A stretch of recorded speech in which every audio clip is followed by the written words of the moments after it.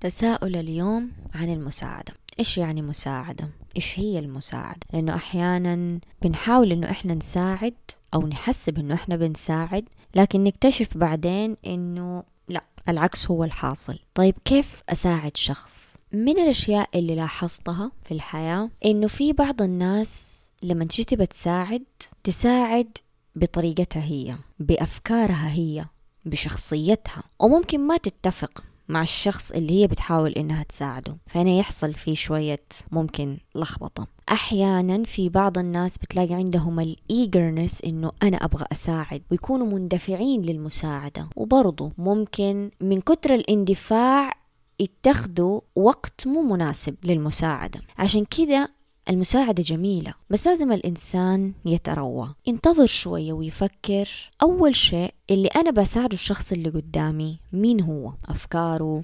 شخصيته، اعتقاداته، هذه مرة مهمة، لأنه ما ينفع أنا دائما أساعد كل الناس بأسلوبي أنا أو طريقتي أنا، لأنه في اختلافات بيننا، فبالتالي جدا مهم إنه أنا أعرف أنا مع مين بأتعامل لما أجي أبغى أساعد. والشيء الثاني التوقيت، مو عشان أنا أحب أساعد أو أبغى أساعد أفرضه دائما وقت على طول أحسه. في رأيي المتواضع حلو إنه الواحد يتروى، يتفكر شوية. أنا عن نفسي أحب دائما أسأل اللي خالقني إنه هو يوجهني إنه أساعد اللي أحبهم، أو يكون في الوقت المناسب بالطريقة المناسبة، لأنه أحيانا في ناس تبدأ إنها تبى تساعد، لكن بسبب إنه التوقيت خطأ أو الطريقة خطأ بيترك رد فعل عكسي عند الشخص اللي أتساعد، فتلاقيه يقول له يا ريتك ما تدخلت، ولا ليش سويت كده، ولا وتلاقي اللي ساعد يزعل يقول لك أنا سوي الخير وألقى شرا.